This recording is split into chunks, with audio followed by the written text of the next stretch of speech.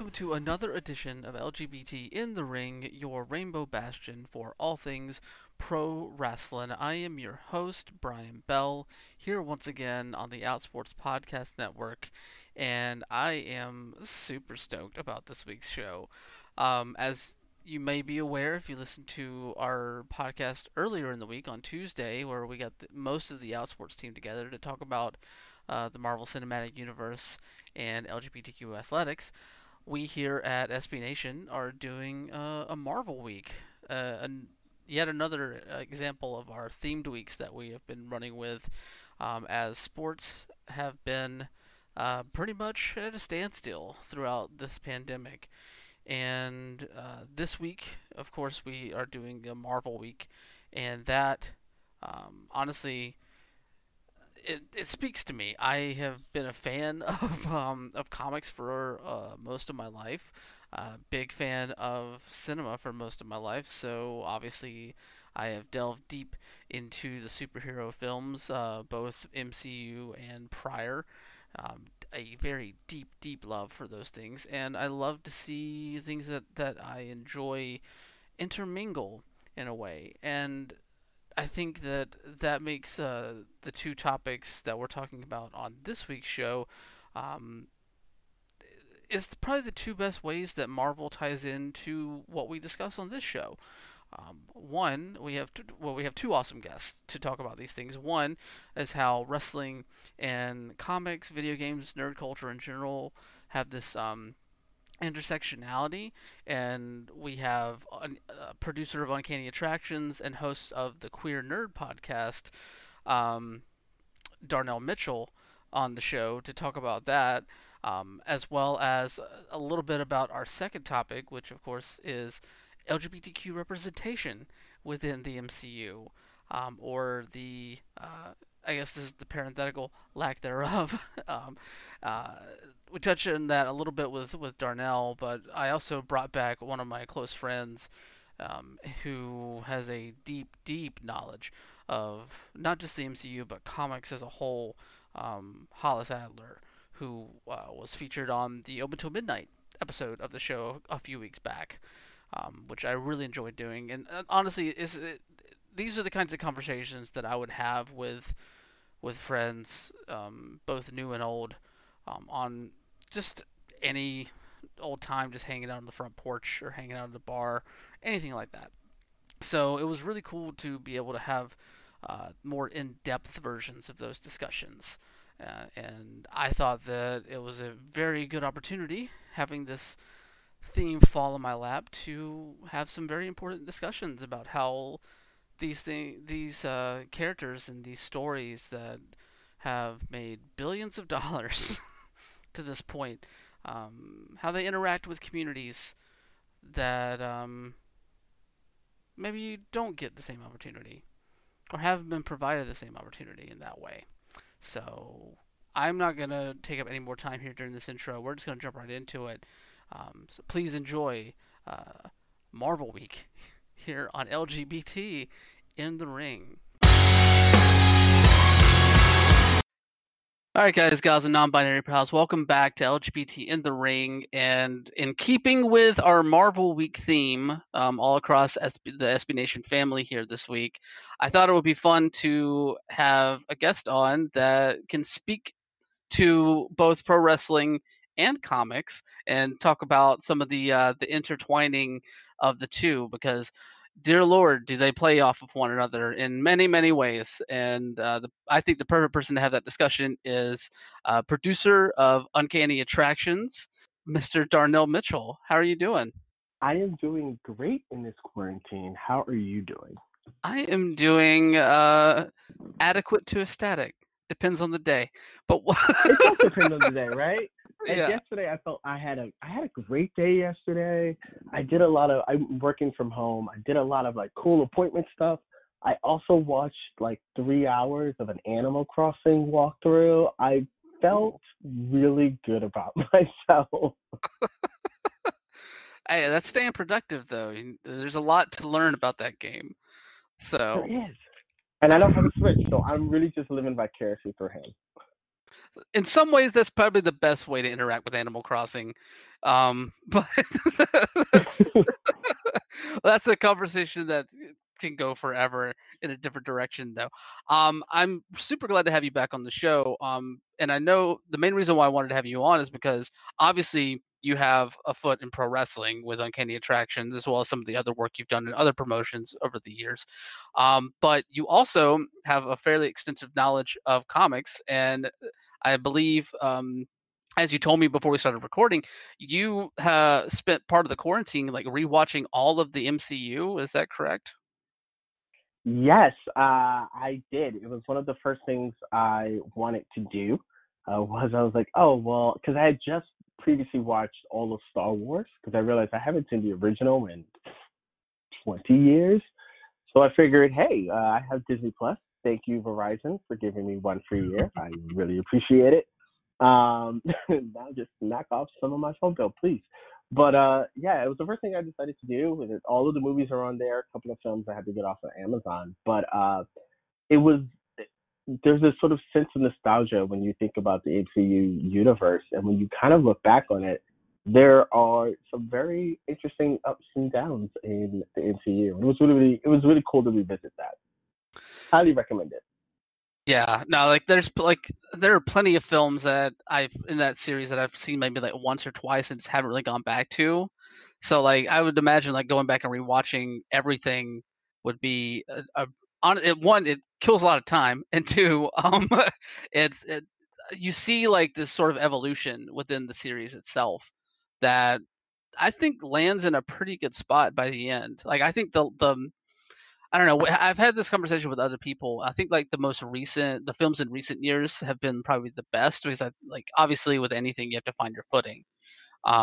But like Thor Ragnarok, I think was like the line of demarcation where it's just like this is where they finally get what they can actually do with something like this.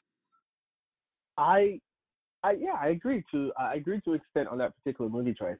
But you know, one of the things about the MCU that I always found hard to really get into. You know, these are comic books that my father raised me on. But I'm a huge fan of the X Men movies, which I know is not very popular to be a huge fan of the Fox X Men movies. Yeah, they've had their stumbles, but I felt that they made a active attempt for the most part to have some sort of emotional connection with the main characters and really flesh out certain people. Some people didn't get fleshed out, it's okay. But they also managed to change the narrative in each. I didn't feel like I was watching the same movie each time, which I think is really hard to do in comic book films when we know you want to hit that origin story, we know you want to hit this. There's these certain sort of bullet points that you have to hit throughout. I do think even in rewatching, I thought this when I originally watched the movies, and I still think this now. Winter Soldier and Guardians of the Galaxy changed our idea of what they could do. Mm. Winter Soldier it's set up like none of the other films, and it's great. It's interesting. It does a fantastic job of showcasing why Scarlett. I know we're not probably not supposed to talk about this, but Scarlett and Chris are great in their roles. But and Guardians of the Galaxy was their first realization of I forget I can curse or I cannot curse. You can, yeah. Okay. They were like, hey, he's a fucking raccoon. I don't know what to do. I don't know what to do with this. Let's get Bradley Cooper and ask Vin Diesel if he wants to say the same line over and over and give him $10 million. And it was a success. I think when that came out, they were like, yeah, fuck it. Like they're Pixar. They're Pixar of the mid 2000s, where they can do no wrong. Every film Yeah. they come out with is going to make $700 million. More than likely, it'll make $1 billion. It's unbelievable. Yeah, Guardians is a curious case to look at because like you're talking about a series that, you know, hardcore like cosmic Marvel fans know Guardians at least somewhat, but to like the general Marvel fan or the general like MCU fan, like the Guardians is something that comes completely out of left field. Like Yep. it's not anything that you would ever think would have a movie made about it, and then that comes out and does gangbusters, and I think that was really the proof, like a a point where they realized, oh, we could literally make a film about anything in this pantheon of characters. Like anyone could be featured, and we could do something like really outstanding with them. Yeah, absolutely. And I think that there was definitely some. I mean, look at the way like comic book films really started. If you want to give credit to Blade, you definitely can, but I would give it to. It's so sad that I still remember the release date, but July 14th, 2000, because it was like, or was it June 14th? It's one of the two. But it was like the happiest day of my life because X-Men was being a film, and I could not understand that concept. But you kind of have to give credit to them for utilizing a very well-known comic book series that had a cartoon associated with it. Same thing with Spider-Man. Same thing with Hulk. These are like characters that are ingrained in normal society. Iron Man was popular, but Iron Man was still comic book popular. Not like the mainstream had knew of Iron Man, but not they didn't know of Iron Man. So once they were kind of like taking these technically B tier comic books in the eyes of mainstream media, and everyone was just lapping it up with the good like casting choices. Once you get to Guardians, you could do no wrong, no wrong. And I now imagine what they're going to do with X-Men and Fantastic Four, two of the biggest comic book properties ever. You know, and they're grubby billionaire. Yeah. No, it'll be very interesting to see how they introduce those characters into this franchise down the line. I'm sure there's like speculation abounding all over the place, I'm sure. But I don't know. It'll be interesting to see. But I think we talk about like the fan bases that kind of tie into this. I think pro wrestling, the wrestlers themselves, and a lot of people that follow pro wrestling, there's a lot of overlap, I feel, with that in comic book fandom, or even just like comic book movie fandom. I think obviously there's like the adage that WWE like uses constantly, where like we're real life superheroes. I think that was like the moniker for Rey Mysterio for the longest time, and now it's been Mm-hmm. cast onto Ricochet, and to the point where every promo he says it, and it cringes me every time. But but It's like Ricochet also can't talk. You're cute. Just stand there, please. Do some flips. You've got a great butt. Just live your best life with your caramel macchiato skin, but don't talk. yes, Thank you. yes. No, but like even though like even though like that moniker has definitely been like overplayed, like wrestling is the closest thing that you have to that in real life, and there's been a lot of crossover between the two. Whether you look at a lot of wrestlers like implementing like cosplay type gear into like special events, or even like looking at someone like Stephen Amell who like portrayed Green Arrow for years, and then decided to step into the ring just off of an off chance of like hitting it off with Cody Rhodes on set. What do you think? What do you think is the through line that really makes that connection like click in a way? I think it's the feeling of being a outcast and kind of wanting something more for yourself. I think what's really interesting, and this is totally me projecting, I could be completely wrong, like I am most of the time, but I can't remember a lot of wrestling references besides like Rey Mysterio when I was a kid in professional wrestling. So it feels like there was this group of 90s, maybe 80s teenagers that are now implementing that in wrestling now, if that makes sense. Oh yeah, And I think that also one of the reasons is because look, the people who were wrestling in the 90s were bigger than life. They were huge. They were all 6'6". They were all very lucky boys and very like lucky women. But now the average wrestler looks like us. Not everyone is 6'6" and towering.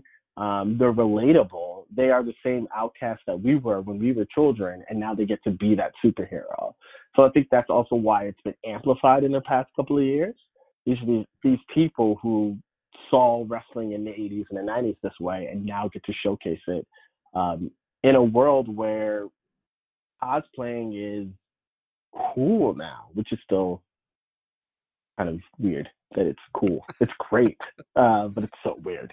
But yeah, I think there's always a sense of, who can I relate to, how can I be a hero while being an average person.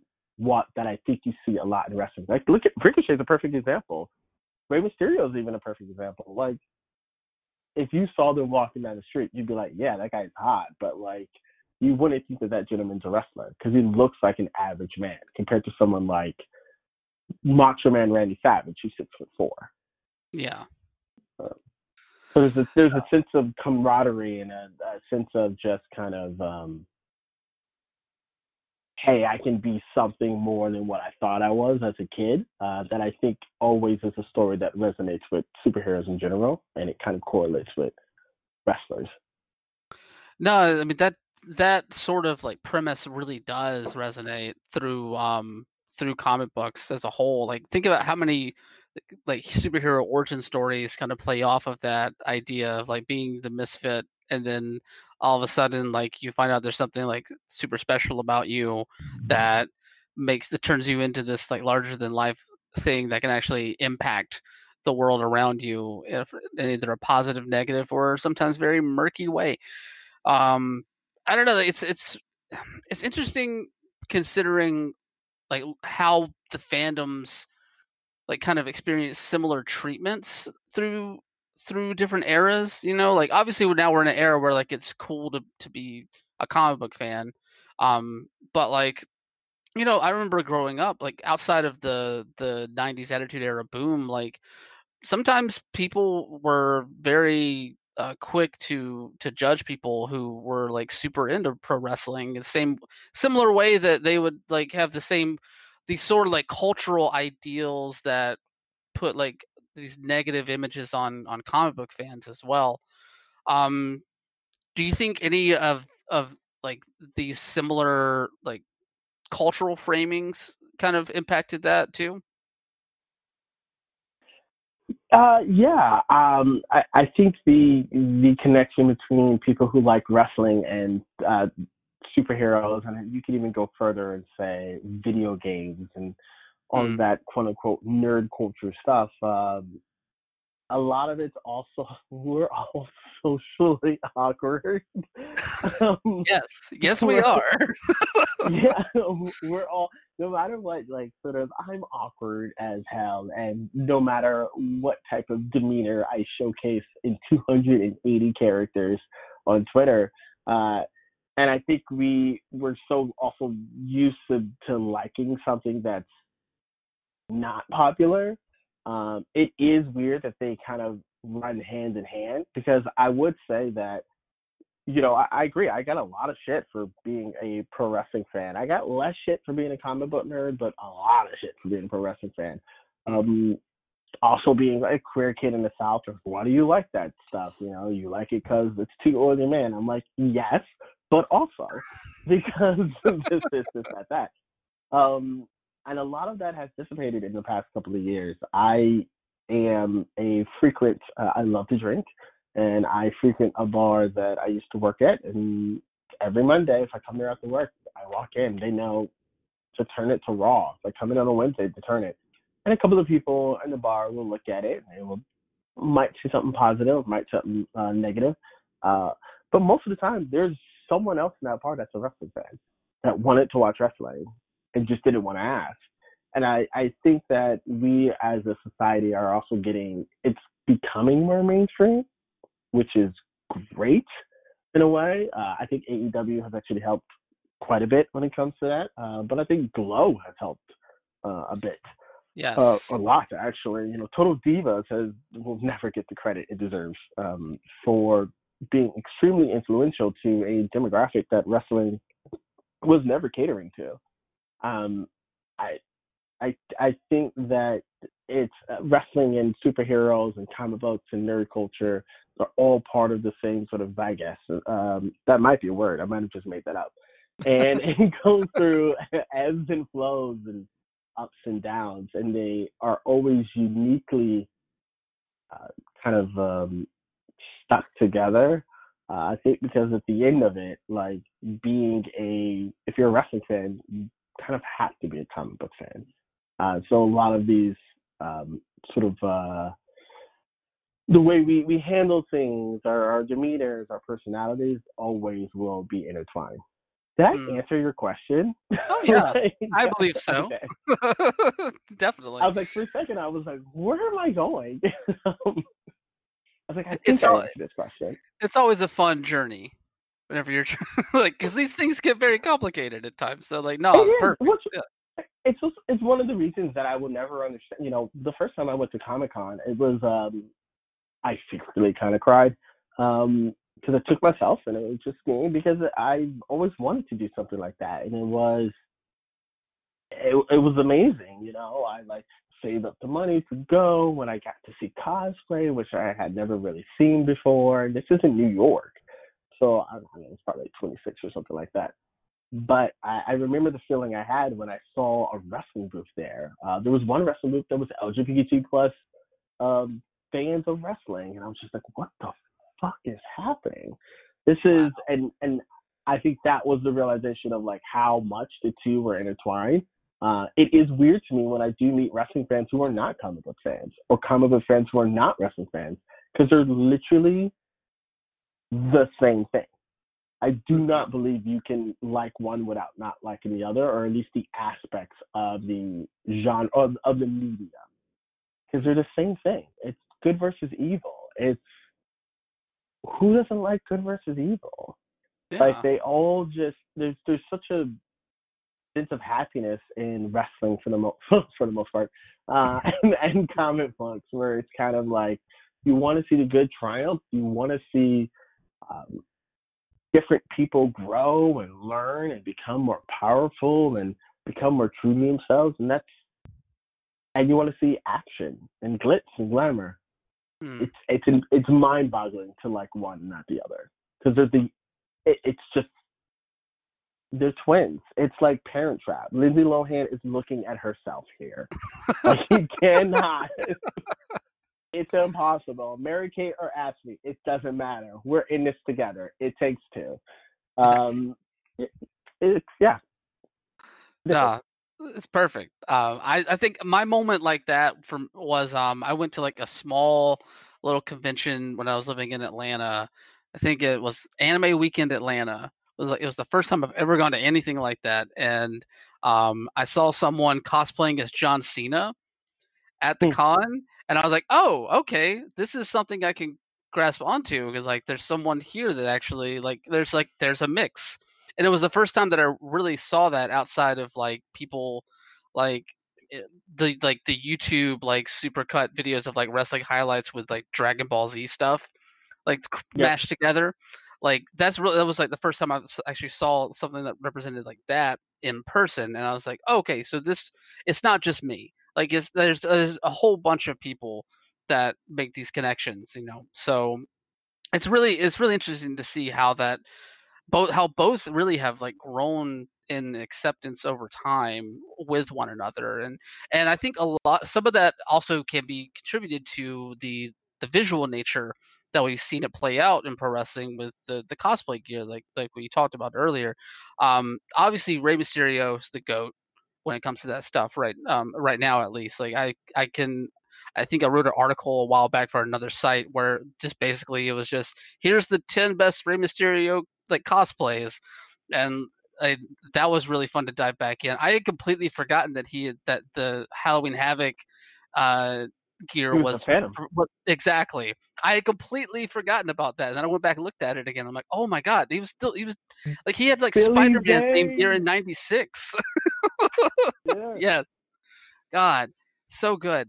And then of course, you know, other people outside of Ray have done it as well. I think the most notable recent example is you know Ricochet, like you pointed out with his Nightwing gear. But we've also seen like anime come into it as well in a very interesting way. Like whether it's the New Day coming out dressed in their DBZ armor, or even like Rhea Ripley having her like little Vegeta tribute. during Mania this year. What have been some of your favorite like cosplay looks for pro wrestlers over the years? So, first of all, that was an amazing segue, and I think you deserve an acknowledgement of that segue. That was really good. Uh, Thank you. Second of all, I'm really, really particular about my cosplays. Um, the reason being, if you are not aware of who I am as a person, because you don't know me, we don't know each other, I am a stylist. So I've been a stylist for 10 years. Clothing is very important to me. What you wear is a representation of yourself. You'll never not see me in a suit unless you come over my house during quarantine. Um, because I want to put my best foot forward. This is how I like to represent myself. Uh, Doing cosplay as a wrestler is hard because then you also remember these are still the same socially inept, awkward people that you were as a teenager getting to be a superhero. And the first thing that comes across their head is like, "Oh, I want to be this guy, this guy, this guy, this guy." 90% of the time, it doesn't make sense. Um, Wrestling and cosplay, like cosplaying and wrestling, it needs to tell a story. I don't think it always tells a story, but I love for it to tell a story because it should represent you, right? That's a connection. I think one of the people who does that really, really well is actually Sasha Banks. Sasha Banks, her Wonder Woman uh, gear for Royal Rumble Yes. 2018 is just beautiful, especially going into that knowing that she would be the quote unquote Iron Man of that match and have the longest time. So she was Wonder Woman in that match. Stuff like that is just like that's an amazing imagery to think of. Even what's her name? Tegan Knox in her Captain Marvel gear. Yes. There was for me there was a correlation of Tegan Knox, the woman who knocked down over and over and over, not realizing how powerful she can be, growing to be this great superstar in NXT and being more than just Dakota Kai's friend. That's a beautiful journey, and you can correlate that with even the MCU version of Captain Marvel, just not realizing her importance, not realizing her role, not realizing how powerful she truly is until breaking free from a relationship that she thought was really important to her. Like those type of like cosplays, I enjoy so much. Even it's just me, you know, drunk sitting there like, hey, let's play this. Um, I can make those connections. I do think Johnny Gargano has. I know I'm doing a lot of NXT people, but Johnny Gargano has incredible looking cosplay gear. I don't think any of it ever relates to his character, and that's really frustrating to me.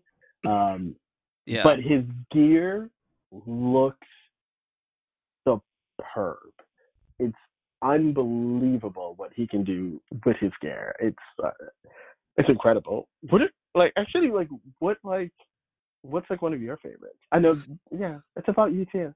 Oh, let's see. God, I think And a also, person. what do you Sorry. think about that statement too? What do you think about that Well, statement about cosplaying needing to be a semblance of the character as well? Somebody give me Dark Phoenix. Somebody give me Dark Phoenix. please, Bailey, yes. where I you at, girl? exactly. Right? Now was the time. Like you've changed up your look enough. You can change it up one more time. Damn it. Yes, Um, you're a real bad guy. exactly. Um, well, to to your point, I'll answer that one first. I think that the best cosplay comes from whenever you have a connection to a character. You know, anybody Mhm. like there are plenty of people that can put together a really nice looking cosplay or for a character that's popular or that they think they can pull off really well. But if you like find someone within this universe that you can like relate to and you can personify that relation by taking on that look and that persona. I think that makes it even deeper, and that sort of that makes me more relate more with that person. I'm a sucker for story. I'm a sucker for subtext, and that sort of stuff. Like is outstanding to me, and that actually plays into one of my favorites because like I it's hard to deny Rey Mysterio's work, and the one and only WrestleMania that I ever went to was WrestleMania 27, and that was whenever he came out dressed as Captain America.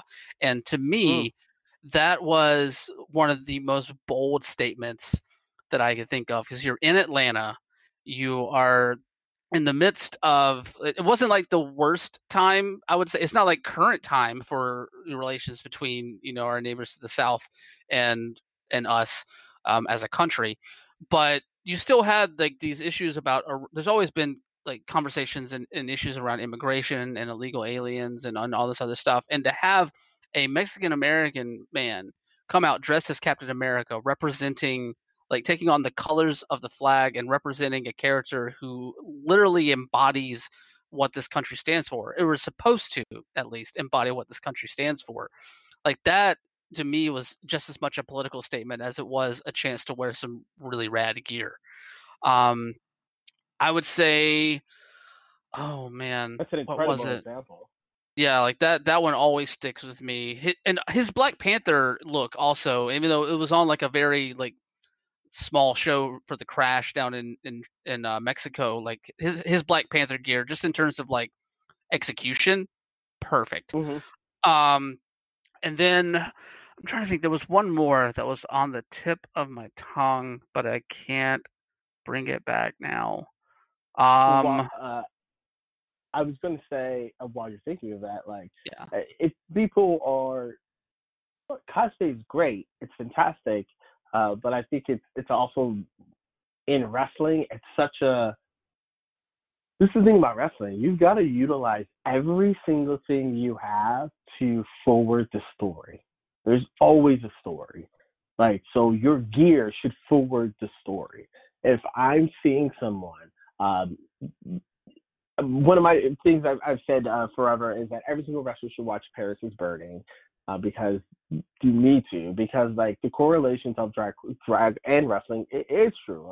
There are other people who have said it. Like no one has a monopoly on that phrase, but the idea is that in the first 5 seconds, I should know who you are. I should know who your character is, and I should be able to bring someone who's never seen you before, and they should be able to say, "Oh, I get it. I know what to do this person or to this person. I know what this person's journey is going." And I think it's really easily handled by gear. Uh, an example of kind of a negative way to do that is, whilst I understand your love for it is pure, no shade, no tea, Cody Rhodes, but he's always cosplaying, and they have no connection to each other. It's one day you're Star Trek, one day you're this, and I don't know. None of this has anything to do with who Cody Rhodes as a wrestling persona is. So it's just show for show, and cosplay and superheroes. I feel like they're just so much more than that. Then I want to look cool today. You can look cool while making a statement while being true to your character. The people mhm. who are always true to their character, those are wrestlers I enjoy. And the thing is, I know Cody can do it. Cody also pulled up. Oh shit! Cody pulled off one of my favorite cosplays ever that I just thought about right now. He did Doctor. What's his name? Oh my god, is it Doctor Oh, Mister Mr. Sinister? Sinister. Yeah. Fantastic. Unbelievable. Face paint was great. He had the weird little ribbon things. Um, that's a great connection to the Stardust character. Like, that makes sense. I get it. I get the correlation. Star Trek, I don't know what's happening. And you're scaring the dog. So what's like, I don't know what to think about any of what is happening right now. Yeah. But that Mr. Sinister look was unbelievable. Yes, it was outstanding. That actually bringing up Cody's the Star Trek stuff that Cody's been doing actually jogged the memory. The other one that I really like, basically anybody in Hood Slam that does any kind of like video game or superhero cosplay on any of their shows, like I love it. But Dark Sheik is Cyclops. Oh Was yeah, so one, the execution perfect, and he's second, like great. yeah, like seeing her like bring that out, like it just so much about obviously there's so much about Dark Sheik's character that you know plays into like a trans narrative, but then like actually taking that and moving into the cosplay era where you're representing one of like the most like I would say complicated characters in the X-Men lore and Yep. bringing that into the ring, like so good. So good. She actually routinely kills it with her cosplay. The skill that she has for all of that stuff is it's pretty cool. And the thing about her that also makes it a lot easier because it so correlates in the conversation of continuity when it comes to your character that you're portraying and the character that you are wearing the gear of. Her being Khan is 7 different characters. She's Sheik. She's Nurse Ratchet. She can be so many different things. I mean, she has an entire character based off of Silent Hill. Like she can be so many different things, and that allows her to kind of be a little bit more um, free with her choices in cosplay.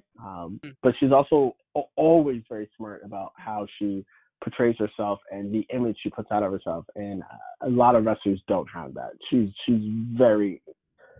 an incredible mind and like the nicest fucking person. Oh yeah. So she's so nice. She's at our last show. Plug Fight TV, Uncanny Attractions, A There Nightmare you on go. Wyckoff Avenue. She Yes. wrestled. She was fucking fantastic. Yes, that match was really good also. Like, So good. yes. Well, before we get out of here, Darnell, I do have to ask you one thing because another hot topic whenever talking about the MCU that honestly, anytime you get a couple of queer people together to talk about it, you cannot but help but touch on it. Representation. Um, Mm. Obviously, the MCU has not been the best about it. Um, I'm curious to get if you have any feelings about the lack of representation within the MCU proper. Even though Kevin Feige is out promising, we're having a gay character show up in the Eternals, and they're promising to to introduce a trans character somewhere down the line. Like, how are you feeling about the state and potential of LGBTQ representation within the MCU? I think the rumor has it that when the MCU started, the gentleman, I don't remember his name, who was the head of MCU was, very racist, very sexist, very homophobic, and that's why one of Patty Jenkins infamously left the directing Thor 2 because of it. Edgar Wright with Ant-Man just because it couldn't sort of work with this particular gentleman when it came to creative differences. And I think what's really, really important when we talk about representation or diversity anywhere, representation and diversity is not just, hey, here's this character on the screen. It also comes in your cast and your crew. And I Tessa Thompson is the only person I can think of right now from the top of my head that is openly queer that's on the MCU cast that I can honestly think of.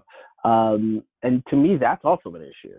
Like, I think that, you know, lo and behold, most of us were queer and came out later in our lives. So we were really good at hiding being straight. So if you're an actor, you're probably great at it. So, like, why aren't we hiring queer people just to play roles? We're, the sexuality can be whatever, but, why is there this sort of set group of people that you're hiring? Apparently, one of the people in the Eternals is queer. It's clear they have a boyfriend, but, whatever. I think that's stuff that they should be happy about and proud about.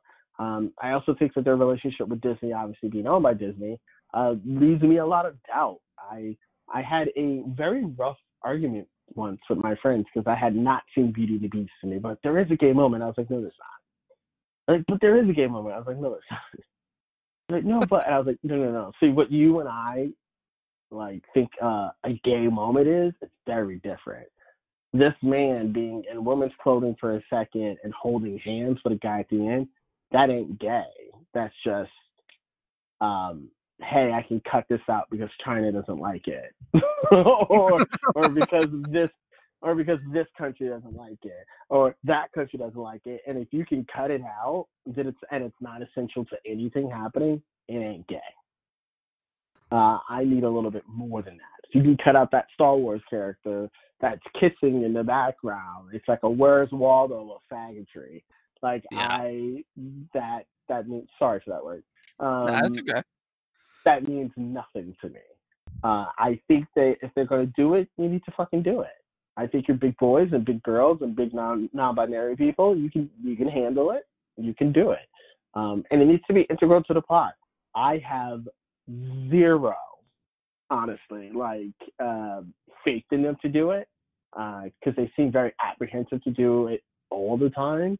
I would like in the Eternals to it be a significant plot point. I forget the name of the gentleman who is playing the gentleman, who is gay in that movie. I can see him. That doesn't help anyone. But like, if you're gonna be gay, be gay. I want to see you at home, yelling at him because he didn't wash the dishes after you cooked. Like, I want to see normal stuff. It doesn't need to be hounded in my head that, like, you're queer, but I want to see life with queer people in the same way every single one of these films has given me it with straight people. It makes no sense. You know what? Let me take that back. The movie that's going to be really unabashedly gay is going to be Thor 4. Oh, yeah. And I don't think that Marvel realizes it. I think everyone's talking about the Eternals, and I don't really think it's going to be. No, I think the cast is great. I know Angelina Jolie is there, which is whatever. I don't particularly care for her, but the rest of the cast is fantastic. But I think that Thor 4 is. I think I can never say the gentleman's name, but he's really hot, and yay, New Zealand. Oh, Taika Waititi. Thank you. What We Do in the Shadows is fantastic, by the way. Yes. I'm on season 2. It's great. But I think he's one of the people who's very much so more fashion forward. You know what I'm saying. Yeah. I think that he's going to put it into the story more than anyone else is, and he's going to make a weirdly very queer movie that I think that the Hollywood studios won't realize is super queer, but it's actually really queer. It's like Poe and Finn from Star Wars. The gayest storyline. Oh, yeah. Like, gay. I'll come back for you. Here's my jacket, because we're going to prom. Just make out already. So gay. Yeah, and they didn't even realize how gay it was. It was great. And the fact that, like, Oscar Isaac is like, oh, yeah, I totally gayed it up. Because he was like, I felt like they were clearly boyfriends, so that's how I played it, which is great. But I think he's gonna give us that in Thor 4, Love and Thunder, and more. I think it's gonna be so gay. I cannot wait. I know. Just looking at already like some of the like subtle notes that he put into Ragnarok, like I can only imagine what he's gonna do with Love and Thunder, like just blowing this all the way out. It's gonna be so good. Yeah, and he's the right type of director that, I know they love the Russo brothers, who I think did a very, very good job with the Avengers films. I think Winter Soldier is one of the best films. It's a great film. But I think they really hit a like nice sweet spot with him. Even the guy who does Guardian of the Galaxy, the weird guy. Oh, James Gunn. Yeah. Even though he's got some issues, he's to wrap that shit up. But like, he's quirky and he's interesting. I still wish Edgar Wright would have done Ant-Man, even though I do really, really enjoy Ant-Man. Because I think the more they steer in that direction as they change the phases, I think the better they are for the long run. Because at the end of the day, don't you want to touch every single demographic? Because every demographic you touch, the more money in your pockets. Mm-hmm. Can't say it better myself. Wrestling. Yep, exactly. It all ties back in together. It's all the same. Exactly. Hit every demographic. Never go for the same demographic. Always try to get that person that doesn't like comic books, that person that doesn't like wrestling. It's why Avengers does so well, and it's why WrestleMania and Royal Rumble always do well. Yes, exactly. Well, Darnell, thank you so much for coming by the show. Let everybody know where they can find you online and anything that we might have going on outside of the COVID. I thank you so much for having me, first of all, because I actually never get to talk about MCU, which I love comic books. So that was very pleasant. So I appreciate it. You can follow me at on Twitter, at Dinolicious. You can also follow Uncanny Attractions. It is a queer company based out of New York that I am one of the producers of, with Envy Young and Lynn Fraley, at Uncanny_Attract. I am also a part of a podcast called the Pro Wrestling Mothership Network with several different podcasts on our network. I host the main show called Pro Wrestling Mothership, where we talk about news from AEW, Progress, WWE, New Japan Pro Wrestling, and all that goodness. And then I also host a podcast called the Queer Nerd Podcast, where I talk to typically wrestlers about their lives in wrestling and their trials and tribulations. But there's one key thing: you have to be queer, a woman, non-binary, or something else, a person of color, because I feel straight white guys get all the fun, and it's okay. But yeah, so thank you so much for having me. Now I really want to watch something like Marvel. I'm really excited. Oh, thank you. Like, I think that excitement, I honestly kind of want to go pop in Winter Soldier right now. So I might go do that. I watched it last night. It's so good. I watched it literally last night. It's so good. Oh gosh. Yeah. Oh, goodness. Thank you, Darnell. Thank you so much.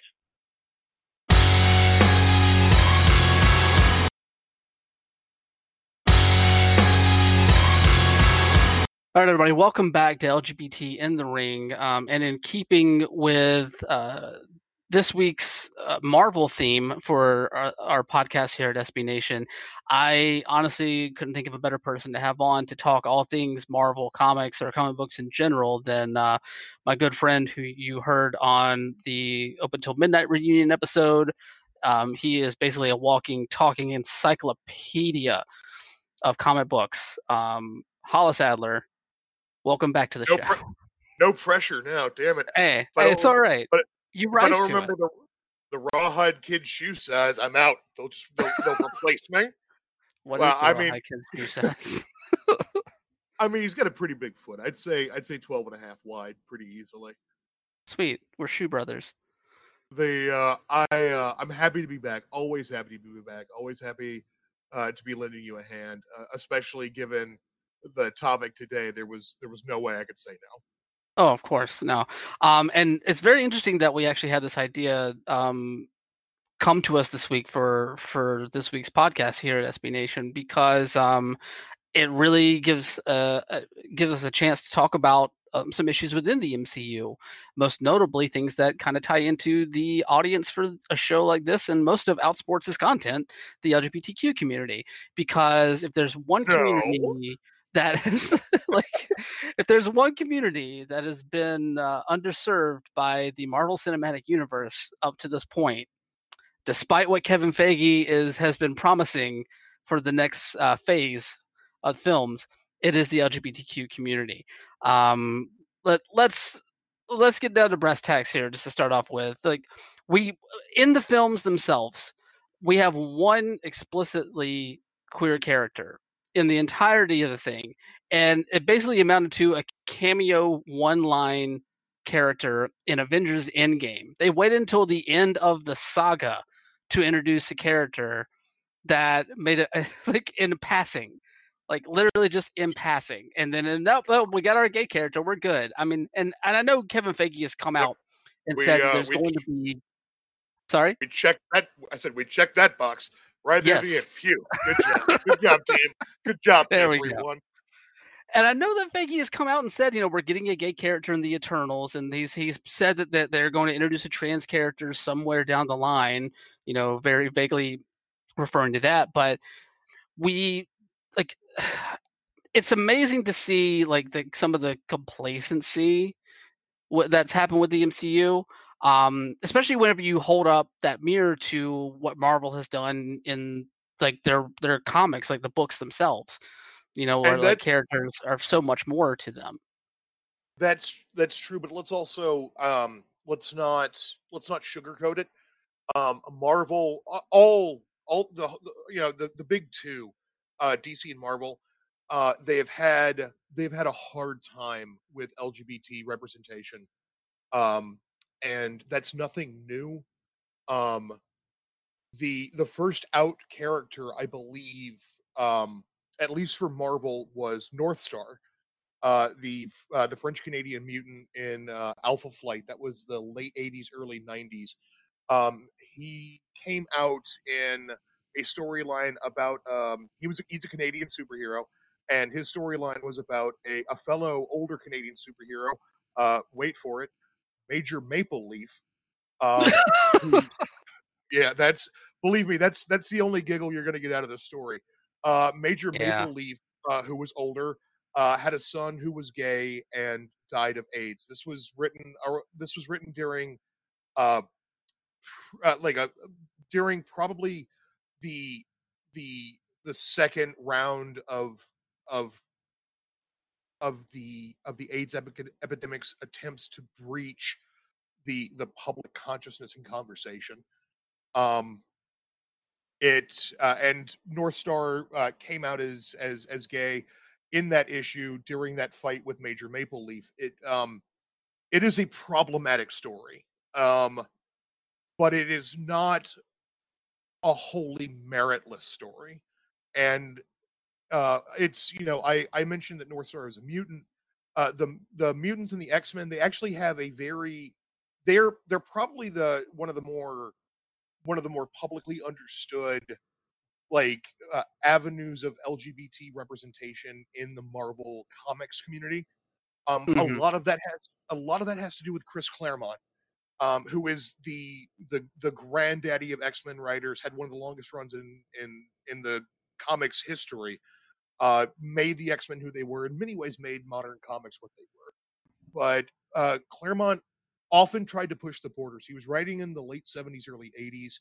Um, he famously wanted to make Mystique the shape-changing female villain, born male, but once they discovered their powers, she became more comfortable as a female, and who had a wife, Irene Adler, aka Destiny, the mutant who was precognitive, Hmm. who were married. They were married together.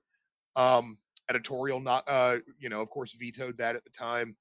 Um, Actually, fun fact: Chris Claremont, rather than asking permission the next time he wanted to do it, he just wrote Kitty Pryde and Rachel Summers, who is the time traveling, hypothetical, possible, potential future daughter of Jean Grey and Scott Summers. I fucking love comics. I love comics because you could say like the hypothetical future dystopian future daughter of but no, Rachel Summers and Kitty Pryde in the beginning of the Excalibur comics, also written by Chris Claremont, late '80s, early '90s, they were explicitly written as a couple.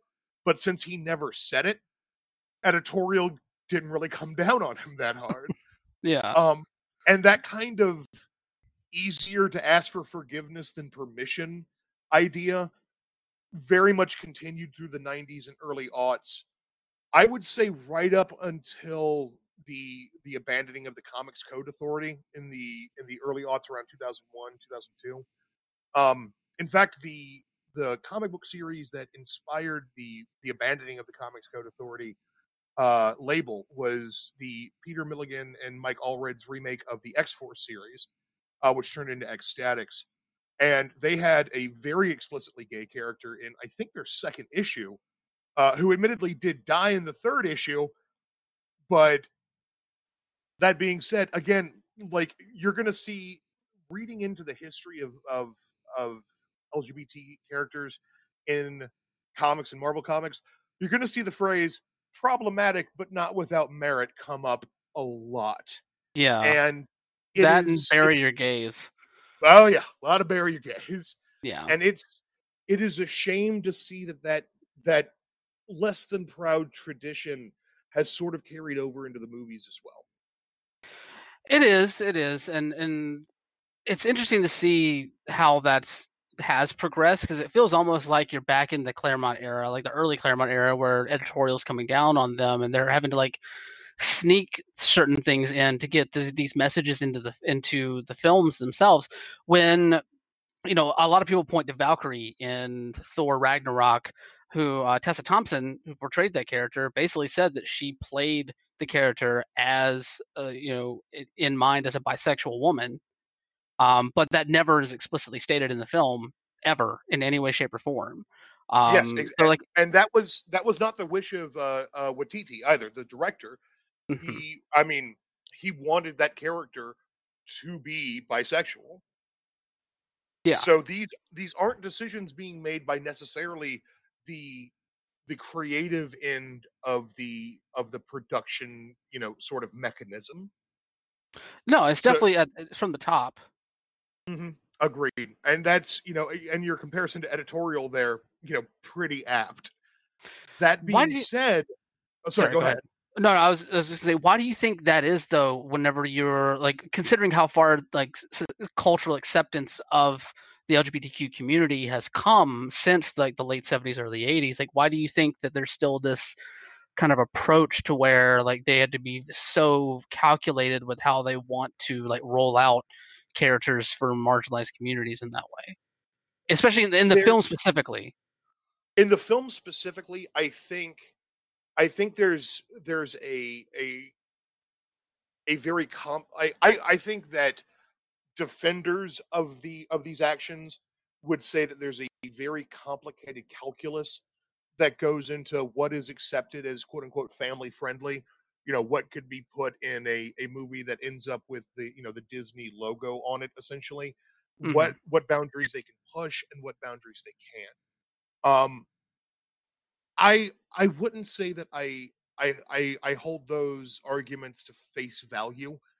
I think in several cases the some of the I would say like the higher creative end staff is looking at decisions that they feel are risky, that they know are risky, from a sort of financial standpoint, and deciding that what they can get away with explicitly and what they have to make subtext.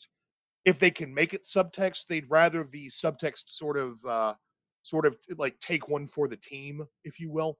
Like I honestly I think they look I think some of them honestly look at the LGBT community, especially there's just I can't overstate the LGBT representation and like percentage of fandoms. Like so many members of the comics fandoms, the MCU fandom specifically, they are LGBT individuals. And I think in some cases, some creatives in the process are saying, well, they'll sort of take care of their own content. Hmm. They'll sort of they seem to be, they seem to be, very capable of making things that they like out of the things we're already making. So what really needs to be catered to? And I would, and you might say that that seems like a cynical, borderline malicious thought process, but from what I've seen of some of the conversations that go on in the entertainment business, I I wouldn't I wouldn't be shocked, and I'm not saying this out of randomness or just like a hypothetical. I'm saying this with at least a small modicum of experience with some of those conversations. Mm.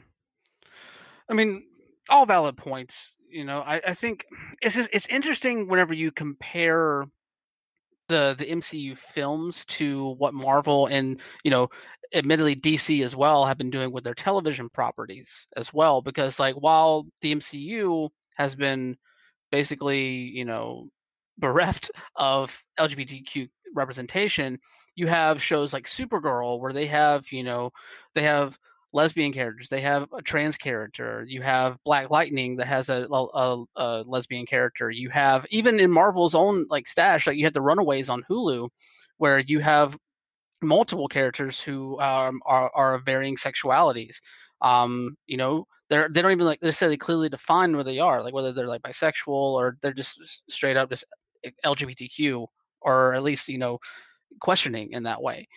So it's interesting to me that the TV properties themselves have been much more apt to tell those stories, or at least have those characters be able to be there to tell those stories. DC, I think, goes back somewhat to who is heading that division in Greg Berlanti, because Greg Berlanti, you know, he is out, and that is a gay man who is able to tell LGBTQ stories. Very true. Yeah, because he has the knowledge of how to do that, and it speaks to like what happens whenever you put people from these communities in a position where they can tell their stories. Like, why do you think, outside of Berlanti, because obviously like everything Berlanti has touched has turned to gold almost for DC. Yeah, it is so, just small quick tangent. It is a bizarre world we live in, where the absolute best things to be coming out of Archie Comics and DC Comics, like as multimedia, are on the CW, and not like in like, especially for DC, like the multi-hundred of millions dollars. I've seen Justice League once, the movie Justice League once, and I'll probably never need to watch it again for as long as I live. Yeah. But like, if you ask me to watch Legends of Tomorrow again, I'm like, yeah, which season? Like, what are we doing? Let's do this. Yes. God, yes. No, Black Lightning is probably one of my favorite things on TV right now. Black, I will never forget like how much the first episode of Black Lightning grabbed me, and I'm like, I'm in. Yeah. And it did not, like, it didn't have to go as hard as it did, but it did. And like, it threw everything, like so many great performances, like so many great moments. I think of Tobias just like not even paying attention as a dude gets eaten by piranhas in his office. Yes. Like it's like, it's James Remar as Gamby.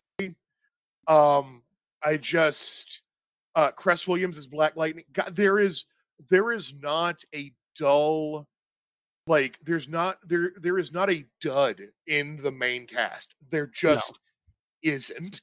Not at all. And then like Batman versus Superman comes out, and I'm like, what is this? Like, what have you done?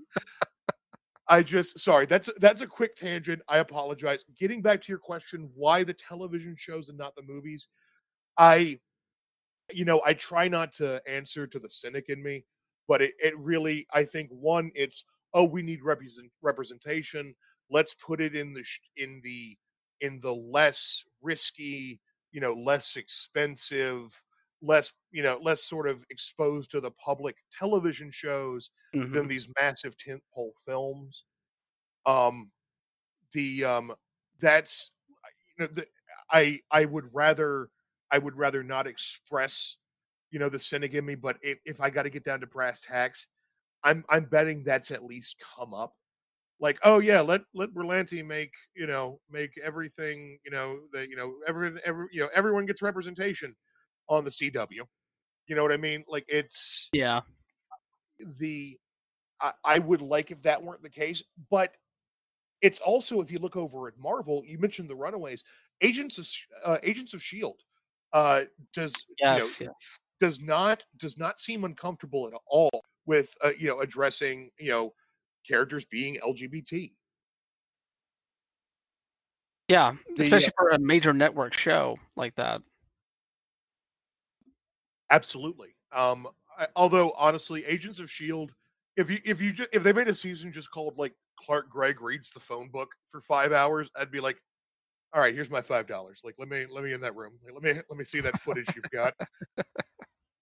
It's unfortunate, but I really think it's true. Now, I think I think that they are less they're less willing to take a chance on representation that may offend more myopic viewpoints that might get exposed to their movies, that they might be potential customers. But I also think that the success of films like Black Panther and Captain Marvel and really Guardians of the Galaxy 2 as well. Like, I think the success of the movies that have Thor Ragnarok, the success of that one as well. The MCU movies that have gotten a little further off the beaten path when it comes to what can heroes look like? Who can heroes be?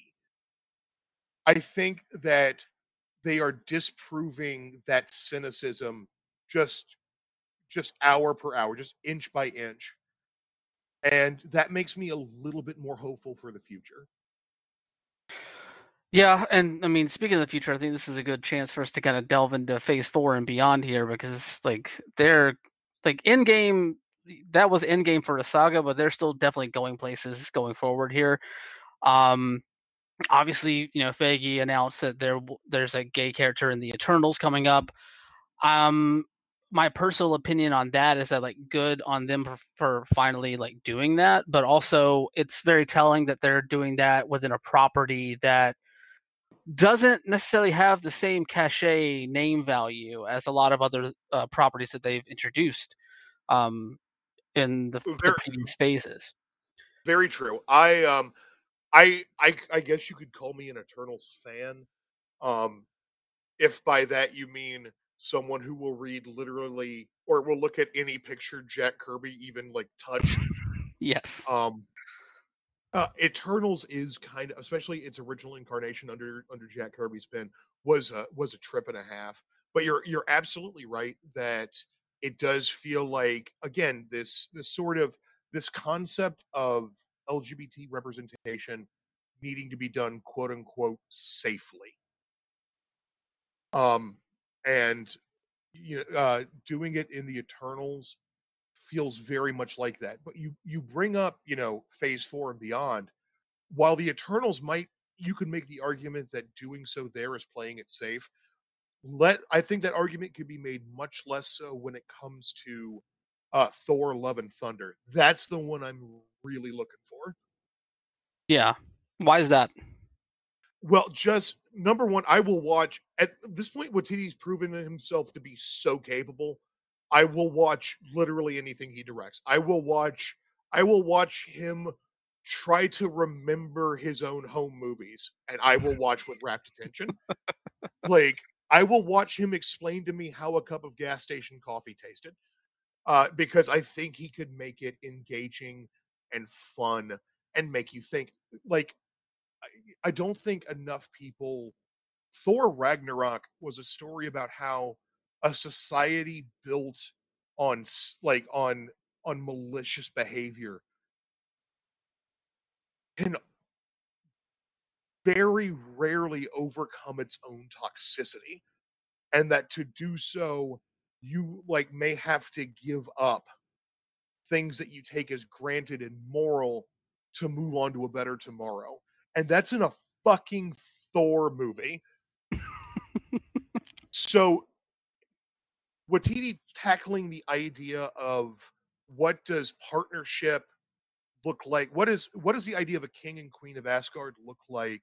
What does royalty look like when you get to decide the terms? What does a relationship look like when you're combining leadership and authority and power and things like that? I think Watiti could have a lot of fun with those questions. I think it will be respectful, thoughtful fun that even to members of the community may be a little eye-opening. That's what really draws me into that one. Plus, have you seen the font they used for the title? Yes, I have. Look at that blue to orange gradient with the white in the middle. It's like they looked at the Transformers title like that, but more heavy metal. Like I more heavy metal in the 80s Transformer fun, please. I absolutely love the route that the detour that they have taken with the Thor franchise by giving it to Watiti, like going from Ragnarok into this next pathway. Like it's been it was the breath of fresh air that the franchise, not just Thor, because Thor definitely needed a breath of fresh air after Dark World, but the entire MCU in a lot of ways, like it gave the thing a penchant to have fun while also like being serious at the same time in a way Yeah. that what you just didn't see in other films in the series. Honestly, Thor and the Ragnarok and the Ant-Man movies. Yes. I feel like too many people sleep on the Ant-Man movies when they are some of the most fun I've had in a theater that I can remember in my adult life. Well, since we are continuing into the Phase 4 and beyond for the MCU, we have to talk about, you brought them up earlier, and we spoke about this on our previous podcast here on the Outsports Podcast Network this week, the X-Men. They are coming into the MCU at some point down the line. Absolutely. And this cannot be, I know you. This is mainly a sports sports podcast for sports people who love sports. And I'm hoping if you're listening to this, you love the MCU a little bit. You've gotten engaged with it. Maybe you're not a big comic book fan. Maybe you've probably seen the movies started in like the early aughts and they're still coming out. One or two from like Fox and stuff.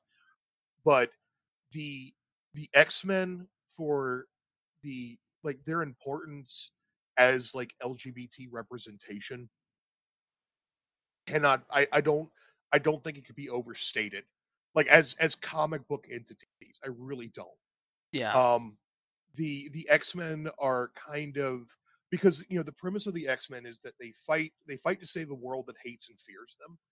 Like they are constantly looking for their place in a society that is very comfortable with being public about how much it's not totally cool with them. And some creators, especially in the past 20 years with the X-Men characters and that sort of core philosophical message, have figured out how close that is to the LGBT experience. I feel like missing that. Now, this being said about they're going to be coming into the MCU. Fox sold the rights. I think Fox just got sold to Disney. I think Disney just bought Fox. And yeah, a good chunk of it. Yeah. Yeah, and they acquired the rights to make X-Men movies, and we know that they are in pre-development. This is a long way out, but I think that Marvel Studios would be if we were talking before Black Panther, if we were talking before Captain Marvel, before Ragnarok, I think there would be cause to be a little bit more cautious. But I think that the Marvel Studios that made those movies, looking at what the X-Men properties could be, there does not seem to me to be a chance in the world that there is not some very, very pointed LGBT representation in the X-Men movies. So like there's the characters that have been LGBT in the X-Men, there's more than a few there that have been confirmed either either in the comics directly or by the authors. I mentioned North Star earlier. Colossus in the Ultimate X-Men line. The didn't know if you though to explain the Ultimate line of comics, we'd be here for another hour. So I'm just going to assure you that a version of Colossus. I mentioned Kitty Pryde, who is one of those characters who you look if you're not a comic book fan and you want to know like how weird can comics get, look up the history of a character named Kitty Pryde and just have fun. You're welcome for the insomnia you're going to get on that night reading through that Wikipedia page. More recently, Iceman, one of the original 5 X-Men, has come out as gay. That and while the story in which it happened was again problematic, I think the potential that even now, even though it's only recently happened, some creators are taking with it is amazing. Of course, you have Mystique, who I mentioned earlier. You have Richter. You have Karma. Yeah, Negasonic Teenage Warhead from the Deadpool movie specifically, Mm-hmm. who I thought was great. I really Oh did. yeah, so And good. that honestly again points to me like that with the the Deadpool movies that have already tread a little bit of this ground. They've already kind of broken the barrier so we can move past it and just have these characters, be who they are, represented in the movie. Um, that to me, if you're wondering, is the X-Men franchise, for beyond Phase 4. That's the one to look. That's the one to look for when you're looking for, I think, more loud, proud, out there representation for the community. Yeah, I definitely agree with you on that. Like, I think that's the most logical place for a lot of these characters and stories to kind of slide in, whether it's subtext or not. I think you can be much more overt with it within those guidelines. We've seen that already. Before we got on recording here, we were talking about the original X-Men films, like the films that really made the superhero genre into the blockbuster, like redefined it into the blockbuster era that it's in now. Bryan Singer, for as many things that we can say that are terrible about him, And because there are many. And we can, and we should. Yes. Actually, we should. Let's everyone. Let's just take a moment to remind you. Bryan Singer's fucking terrible. Yes. Just no good. Anyway, please continue. Yeah. So, Bryan Singer, actually, was another gay voice that was able to tell these stories, and really infused a lot of that perspective into the original trilogy of the X-Men back in the early aughts. I think we were talking about X2 before we got on here, like had one of the most like iconic lines that really plays off of that. And I'll throw it over to you to kind of discuss that a little bit more because I don't want to steal your thunder there. I'm sorry. What did you want me to? Oh, X2. Oh yeah, no. What I was saying about X2 was it was one of the first places where you start. So, just to preface this, the X-Men, and I want to make this clear, the X-Men have always been queer. Like the X-Men is pretty much, for who the X-Men are, they are who they are under the pen of Chris Claremont, or at least that's who they started as in very real three-dimensional terms.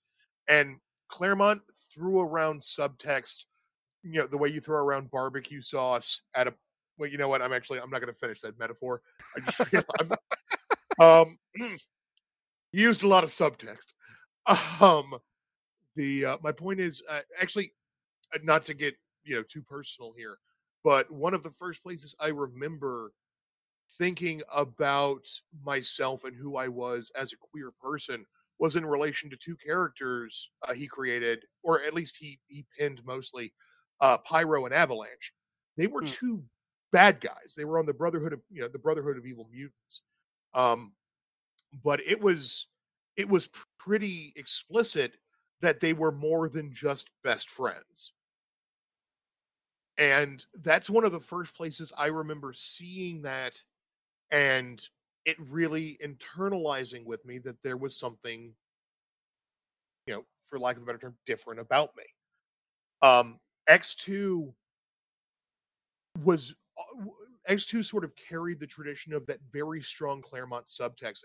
I will always remember the pitch perfect line of Iceman's mom asking have you tried not being a mutant? Like that's how much they tied the idea of the X-Men to the LGBT experience, and it really as a central kind of metaphor for the core belief of the books, it works really well. That's not to say that there aren't some other things coming up, post Phase 4 that don't have merit or interest. Captain Marvel 2 is coming out. Sam Raimi may be directing the next Doctor Strange movie, which is titled Multiverse of Madness. And Raimi is not one to shy away from what he considers good material for good stories. I think there's a real chance to see some stuff there. And also, don't forget the television shows we have coming out. We talked about some subtext in the MCU movies as they are so far.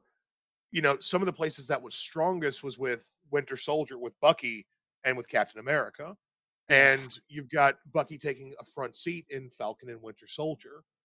So I think there's a chance, especially with what Sebastian Stan has sort of said, like as a performer playing this character. I think there's a better than zero chance that we're going to see some of that out of the new show. And with those shows, like we were just sort of talking about before, there's that idea that you can experiment a little bit more, take a few more chances than you have to with these big tentpole films. Mm. Yeah, I mean, it's definitely an easier chance to take, but at some point that has to translate into the larger scale stuff as well. And Absolutely. and we have places where we can be hopeful about that. We've definitely we've got the Eternals, guarantee. We'll see how that works out. We've got the promise of a trans character down the line. We have the promise of the X-Men coming into this series in some way, shape, or form. Hopefully, that will present an opportunity for them to address these sort of things as well.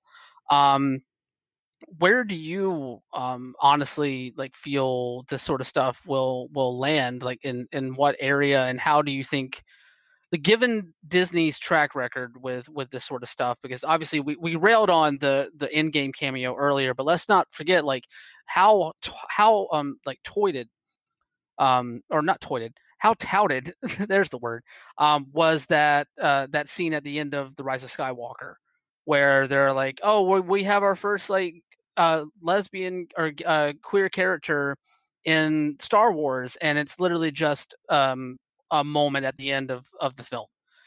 Is Right. this going to continue to be what Disney sees as providing this olive branch to the community, or do you think that they're really going to dive headfirst into something like what they did with Black Panther for the Black community, or what they're aiming to do with films like Shang-Chi for the Asian community? I can't even believe we didn't get into Shang-Chi. Yeah. Man, that looks good. And I think you hit the nail on the head there in the examples. And by that I mean, you mentioned Black Panther. Before the Black Panther movie came out, there was a lot of, who and who's this guy and stuff like that. And then Civil War hit, and they did an amazing job integrating Black Panther into that story and using it as a chance to okay, we have this character who doesn't have as much of a public persona, but we want to put him in a movie. Let's get him out here and get him in front of the audience. And doing so, just the dam broke open. It was just like, this character seems great. I've got to see more of him. And then of course Black Panther came out and was, and this is a scientific term, fucking amazeballs. Yeah.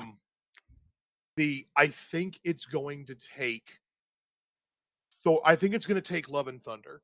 I think it's going to take. I think Captain Marvel 2 is capable of taking the chance, and I think it's going to take that.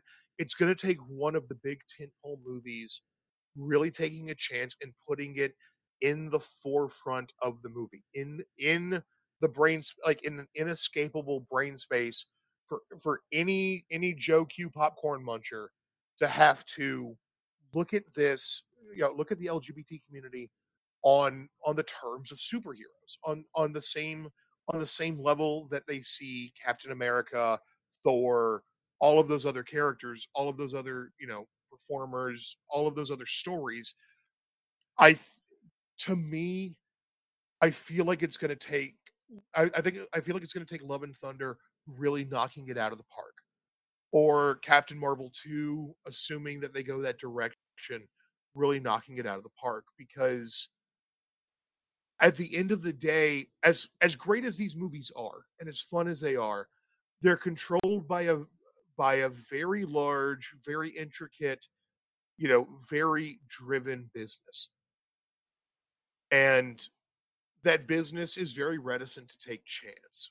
At least, and at least on kind of the large scale. And slowly but surely, that's kind of gotten knocked down. You see these Marvel movies taking more and more chances.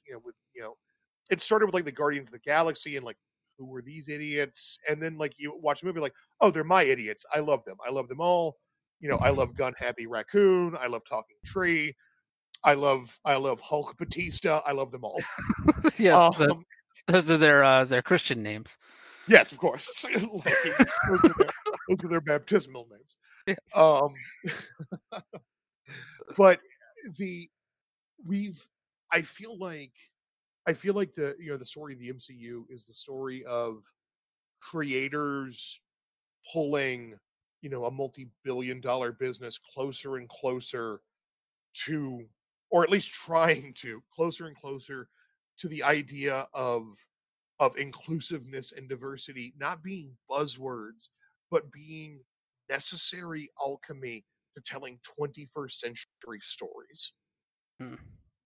And that's a lot of wonderment and possibly a naive amount of hope to put in the creators of multi-million dollar popcorn munching flicks, but I really do think that's the case.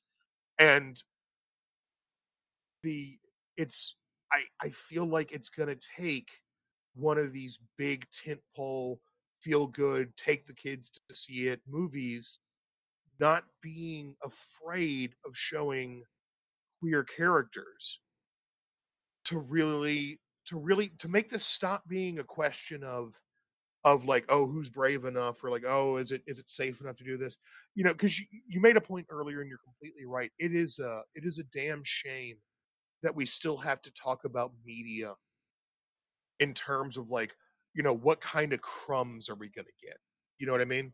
Mm-hmm. And I think that's going to be, I think the moment a queer embrace, two characters who are queer embrace or kiss, and that movie makes $500 million, I think the conversation changes pretty dramatically. I mean, yeah, I mean, it basically has to at that point, because that's the measure of success within these films, and there's no reason why that story can't be told. Especially if you commit to telling that story. That's why Black Panther worked. They committed to telling a story about blackness, Yes. and it amazingly was engaged for a lot of the community, because they finally got to see themselves there. I think that's we brought up Shang-Chi, like that's going to, I feel like, is a very similar thing for the Asian community there as well. And I think if you're able to let that voice be at the forefront, like you were saying, like that's really where the line of demarcation sits in this, because like, yeah, we've been getting crumbs for the longest time, but someone has to definitively tell that story, and whenever that story is the one that makes the money comparable to other films, even if it isn't as successful as Black Panther, like it just has to be something where you're telling this story in earnest and making people feel like they see themselves within these characters. Because like, I love Tessa Thompson and I love Valkyrie, and I look at Valkyrie and I see a bisexual woman, but nothing in the film tells me that. And if you're not willing to let your films speak for themselves, like, what are you even doing? Absolutely. It's, I want my I hear you. I look at, there are characters I look at and I can see myself in as a queer person, and I want, but I want that for everyone in the LGBT community. I want a trans person to be able to see themselves as a hero on the silver screen, Yes. saving the world. And while it feels like it's taking forever, because it really feels like it's taken forever, Yeah. I feel like we're moving closer and closer to that being true every day. I think especially with some of the creators we've got teed up, I think that because and James Gunn and Taika Waititi are the two that really spring to mind. But that there's going to be creators behind them as well coming up, younger ones who are more attenuated to the normality of queer representation. And it's I've talked to other people in the community before, and it's I've heard before it's just a matter of time. But I feel like in that conversation we forget how frustrating it is to wait. Yeah. You know what I mean? Especially when you've been waiting for so long. Oh yeah. Oh yeah. Yes. You're not wrong. Yeah. Well, I really appreciate you taking the time to sit down and kind of talk through some of this stuff, because this is normally like front porch talk for us, but I'm really glad to have that conversation here. We can share it with everybody else. It's always fun. Last question for you, and then I want you to plug the shit out of everything that you've got going on. Since we are talking about the MCU, we want to end on a fun note here, I guess. What is your favorite film so far in the MCU? Oh, don't do that. Oh, no, I know it's a toughie. It's a toughie. Okay. Oh, hold on. I have to pick one. I can't do like top three. You can do top three. You can do top okay. three. All right. Top three. Yeah. Guardians of the Galaxy Volume 2. Thor Ragnarok. And I gotta either Ant-Man or Ant-Man and the Wasp.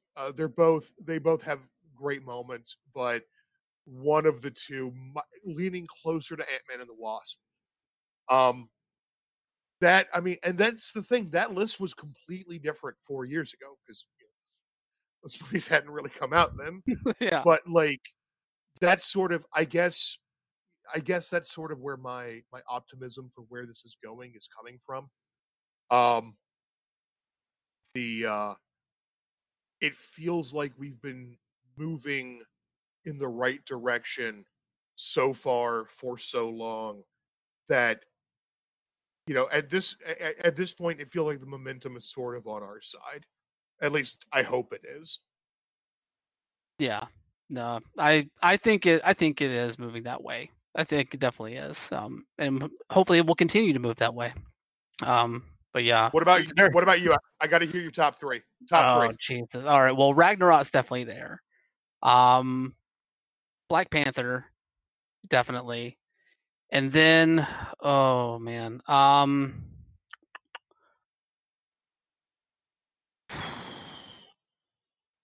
Spider-Man: Far From Home.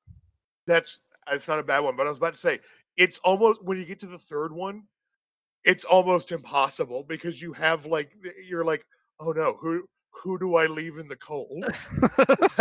I know, because like Ant-Man and the Wasp, I love Ghost of that movie. I love the villain in that movie, and just oh god, there's so many other films, like the first Guardians of the Galaxy is really good in my book. The first Ant-Man also, like there's just so many of these films are so good, and it's hard to whittle it down. So, but that's my three right now, and it's also very telling. Those are some of the more recent ones as well. Captain Marvel probably close fourth in that list. I really liked Captain Marvel. Captain Marvel was I was amazed at how Captain Marvel to me felt like I'm not please understand, I'm not saying this to be like to say that Captain Marvel is not a story about a woman discovering herself, being like, it's like a guy's story. But no, yeah, I damn myself with the preface there. But Captain Marvel's story felt to me so much like reading a good Superman comic. And by that I mean it wasn't about how much raw physical power Carol had. Like that wasn't important. Like whatever she needed to do physically, she probably could because, energy. Who cares? That's not the important question here. That's not the important thing that's going on. The important thing is, what is Carol doing? Like, why is she doing it? Like the how, who gives a shit? She has energy blasts and that Matt takes care of the how. I don't care. But like self-discovery, who you're fighting for, how you fight for them, who's really the bad guy, and like who really is just desperate people in need of help. That that reminds me of the when like that to me personally as a lifelong comic book fan. I'm like, this is a great comic story because it reminds me of the great comic book stories that have been told. With characters like, if this character is mighty enough to do anything, then everything they do can be powerful. Mm. Like, and that is I was not I was walking into Captain Marvel expecting to have a good time. I was not expecting that. That was good. Yeah. No, yeah, right there with you. Just everything about that film, just the most pleasant of surprises in a Oh lot yeah, of ways. agreed. Oh yeah, Yeah. 100%. Well, Hollis, let everybody know where they can find you on the internet. The there's actually not a lot of places you can find me on the internet right now. I feel bad. I should have prepared. Internet, I apologize. I guess if you you could find me on this podcast. Hooray. um the yeah, you don't have to tell them where they can find me. More importantly, where can they find you? Where can they find more great podcasts? Where can they find more great articles? Oh, that'll be at outsports.com and the Outsports Podcast Network, right in there. Hollis, it's been a blast. Thank you so much for coming on again. Dude, I would never miss it. I love every time you ask. I can't wait to be on. Thanks again.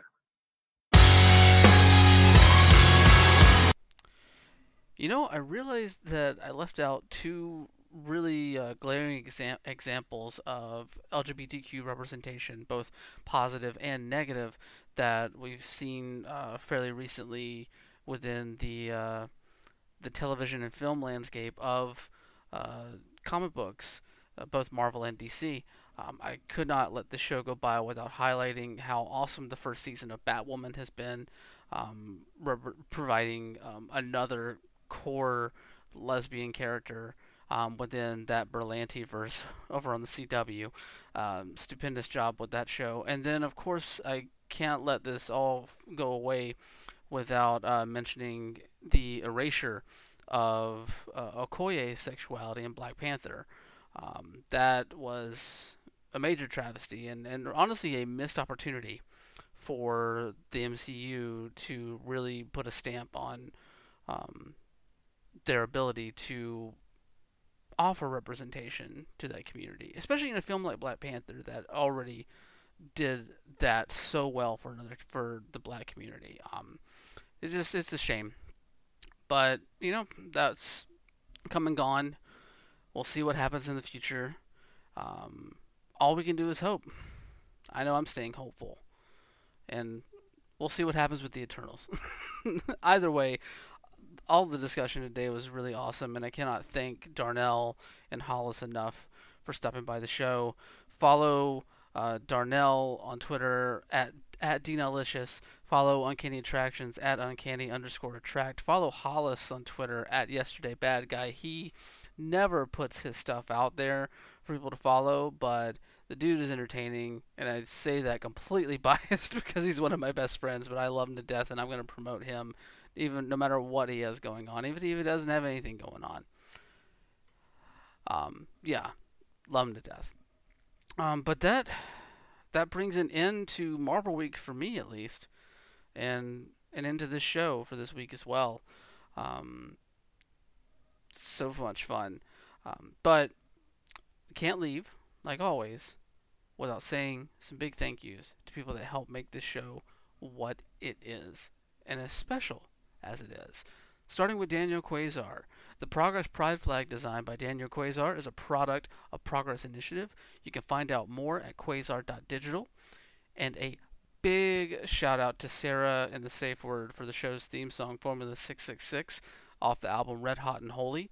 You can find them on Twitter at STSW Band, and you can check out their music on Spotify and Bandcamp at sarahandthesafeword.bandcamp.com. You can to find me on Twitter at WonderboyOTM. Follow the show on Twitter at LGBTRingPod. And if video games are your thing, definitely check out the video game news podcast that I host every Monday. It's called the Mr. Video Game Super Show that goes live every Monday, 8 p.m. Eastern, 5 p.m. Pacific, over on twitch.tv/DeadSunEntertainment. I host that with a couple of close friends who are also Twitch streamers, and it's always a blast. It's just all around fun. I don't know. I like to dive into the things that I'm passionate about. And, yeah. Anyway, that's going to do it for us here this week. But, come back next week because we have a pay-per-view to review, apparently. I keep forgetting. In this age of COVID, I continue to forget that there are pay-per-views still running. But, come back when we discuss how WWE, quote-unquote, climbs the corporate ladder at Money in the Bank. I don't know. That's whoever greenlit that marketing plan, I swear. Anyway, come back next week. We're gonna talk Money in the Bank. It'll be fun. It'll be entertaining, at least. And I don't know. We'll see what happens. How could a ladder match on the roof of a fairly tall building not be entertaining?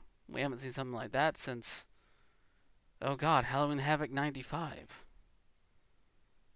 I might have just brought up some bad omens for this show. Anyway, until next week, y'all stay messy, wash your hands, and we'll see you next week. Bye. Everybody's ready to die. If they didn't see it coming from the top of the bridge, she made a deal with